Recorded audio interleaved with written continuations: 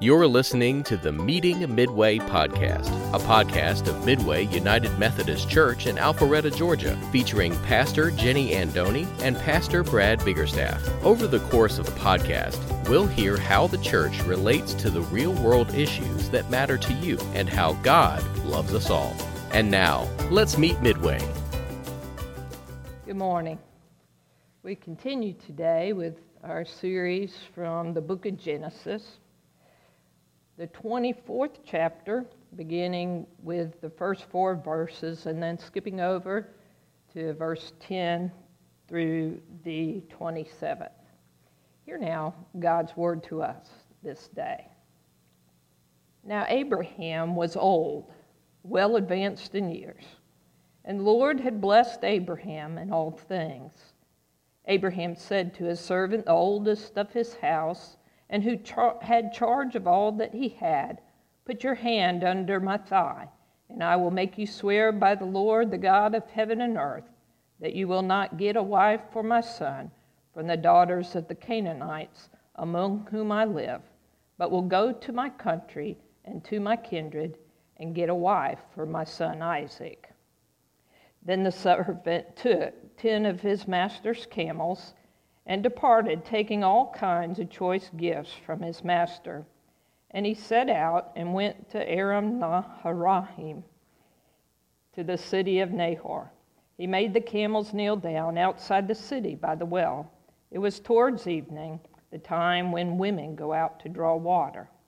And he said, "O Lord God of my master Abraham, please grant me success today and show steadfast love to my master Abraham. I am standing here by the spring of water, and the daughters of the townspeople are coming out to draw water. Let the girl to whom I shall say, 'Please offer your jar that I may drink,' and who shall say, 'Drink, and I will water your camels,' let her be the one whom you have appointed for your servant Isaac.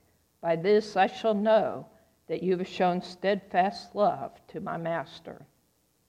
Before he had finished speaking, there was Rebekah, who was born to Bethuel, son of Milcah, the wife of Nahor, Abraham's brother, coming out with her water jar on her shoulder. The girl was very fair to look upon, a virgin whom no man had known. She went down to the spring, filled her jar, and came up. Then the servant ran to meet her and said, "Please let me sip a little water from your jar." "Drink, my lord," she said, and quickly lowered her jar upon her hand and gave him a drink. When she had finished giving him a drink, she said, "I will draw for your camels also until they have finished." So she quickly emptied her jar into the trough and ran again to the well to draw, and she drew for all his camels. The man gazed at her in silence to learn whether or not the Lord had made his journey successful. When the camels had finished drinking, the man took a gold nose ring weighing a half shekel and 2 bracelets for her arms weighing 10 gold shekels and said, "Tell me whose daughter you are. Is there room in your father's house for us to spend the night?" She said to him, "I am the daughter of Bethuel, son of Milcah, whom she bore to Nahor." She added, "We have plenty of straw and fodder and a place to spend the night." The man bowed his head and worshiped the Lord and said, "Blessed be the Lord, the God of my master Abraham, who has not forsaken his steadfast love and his faithfulness towards my master. As for me, the Lord has led me on the way to the house of my master's kin." The word of God for the people of God. Thanks be to God. We are a culture obsessed with romantic love. Our music, our movies, and our TV shows bear this out, particularly in reality TV, where ratings are driven by storylines about romance, weddings, and births. Well, romance had little to do with marriage in the Bible, where the primary custom was arranged marriage, as has been the case throughout most of history. We read a little less than a half of this, the longest chapter in Genesis, an ancient tale about an arranged marriage. In the wake of Sarah's death, Abraham's attention turns to assuring that God's covenant of progeny, land, and blessing will stay alive after he is gone. He is concerned that his 40-something son Isaac has not settled down, and he needs to get him hitched in a hurry. Such an important task cannot be entrusted to just anyone, so Abraham enlists his right-hand man, his numero uno unnamed chief steward. He makes his servant take an oath to get a wife for Isaac, not from among the Canaanites in whose land he now resides, but from Abraham's own kin.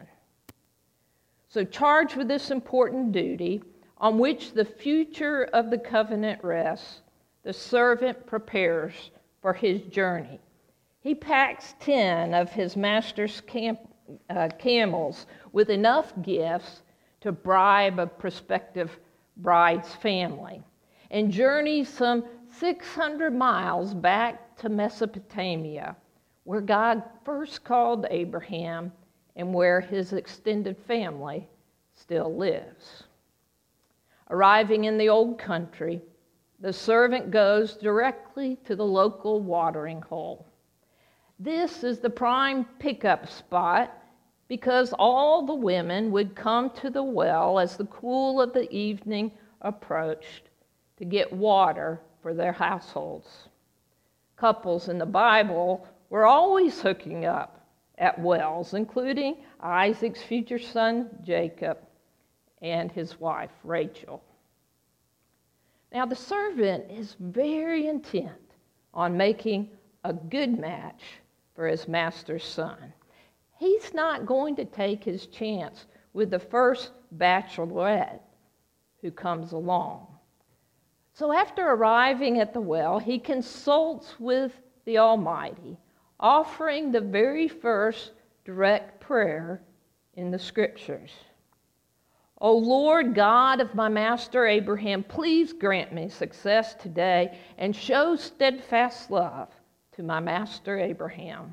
Let the girl to whom I shall say, please offer your drink that I may drink, and who shall say, drink and I will water your camels. Let her be the one whom you have appointed for your servant Isaac.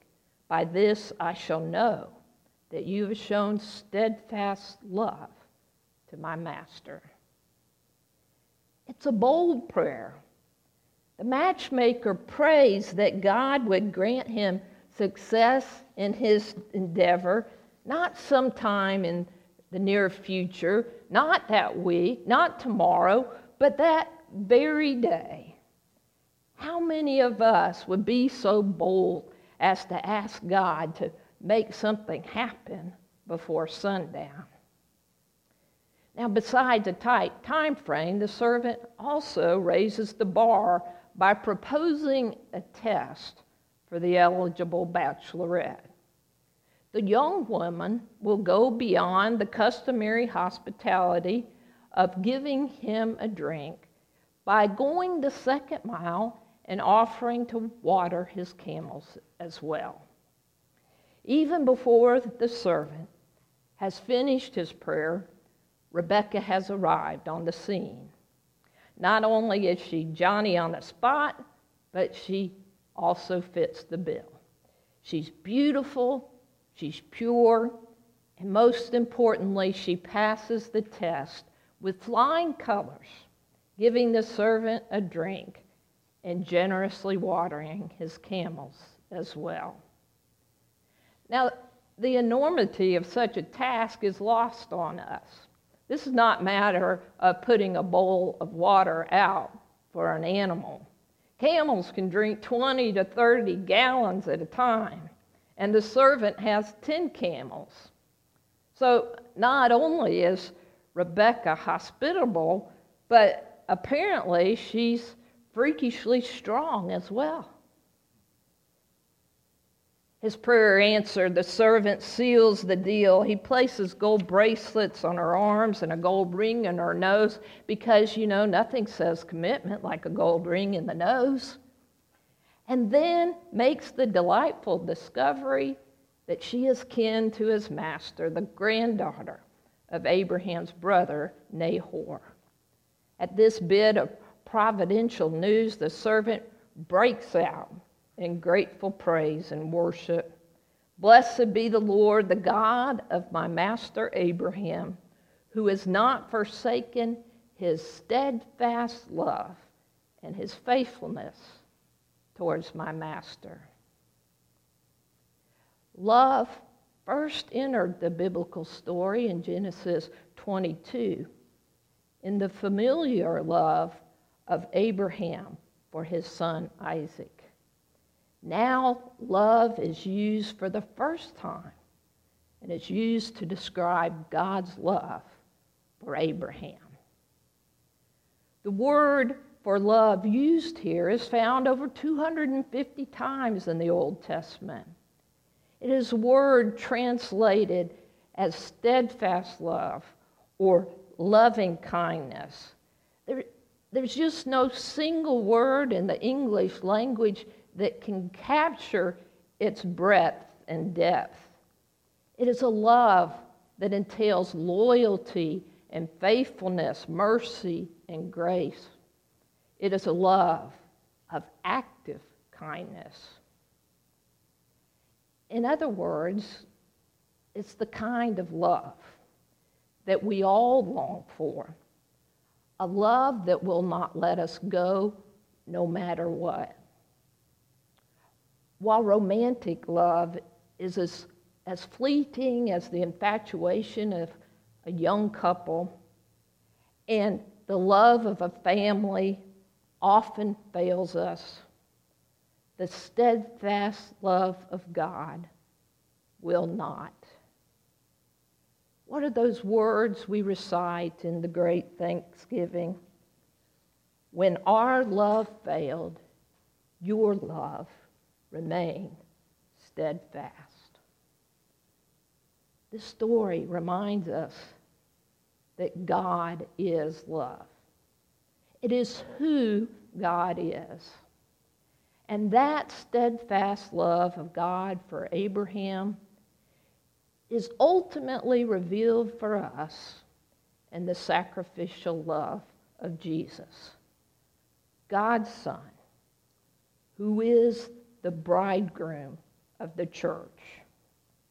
And this is why today we worship and praise our Lord, saying with the psalmist, "Oh, give thanks to the Lord, for he is good. His steadfast love endures forever and ever." Let us pray. You've been listening to the Meeting Midway podcast from Midway United Methodist Church. The doors to our community are open to all, and we invite guests to join us at our services on Sunday. We have a traditional worship service at 8:30 a.m. in our historic chapel, an acoustic worship service at 9:45 a.m. in our historic chapel, and a contemporary service at 11 a.m. in our modern sanctuary. For more information, check us out online at midwayumc.org. Thank you for listening, and we'll see you soon.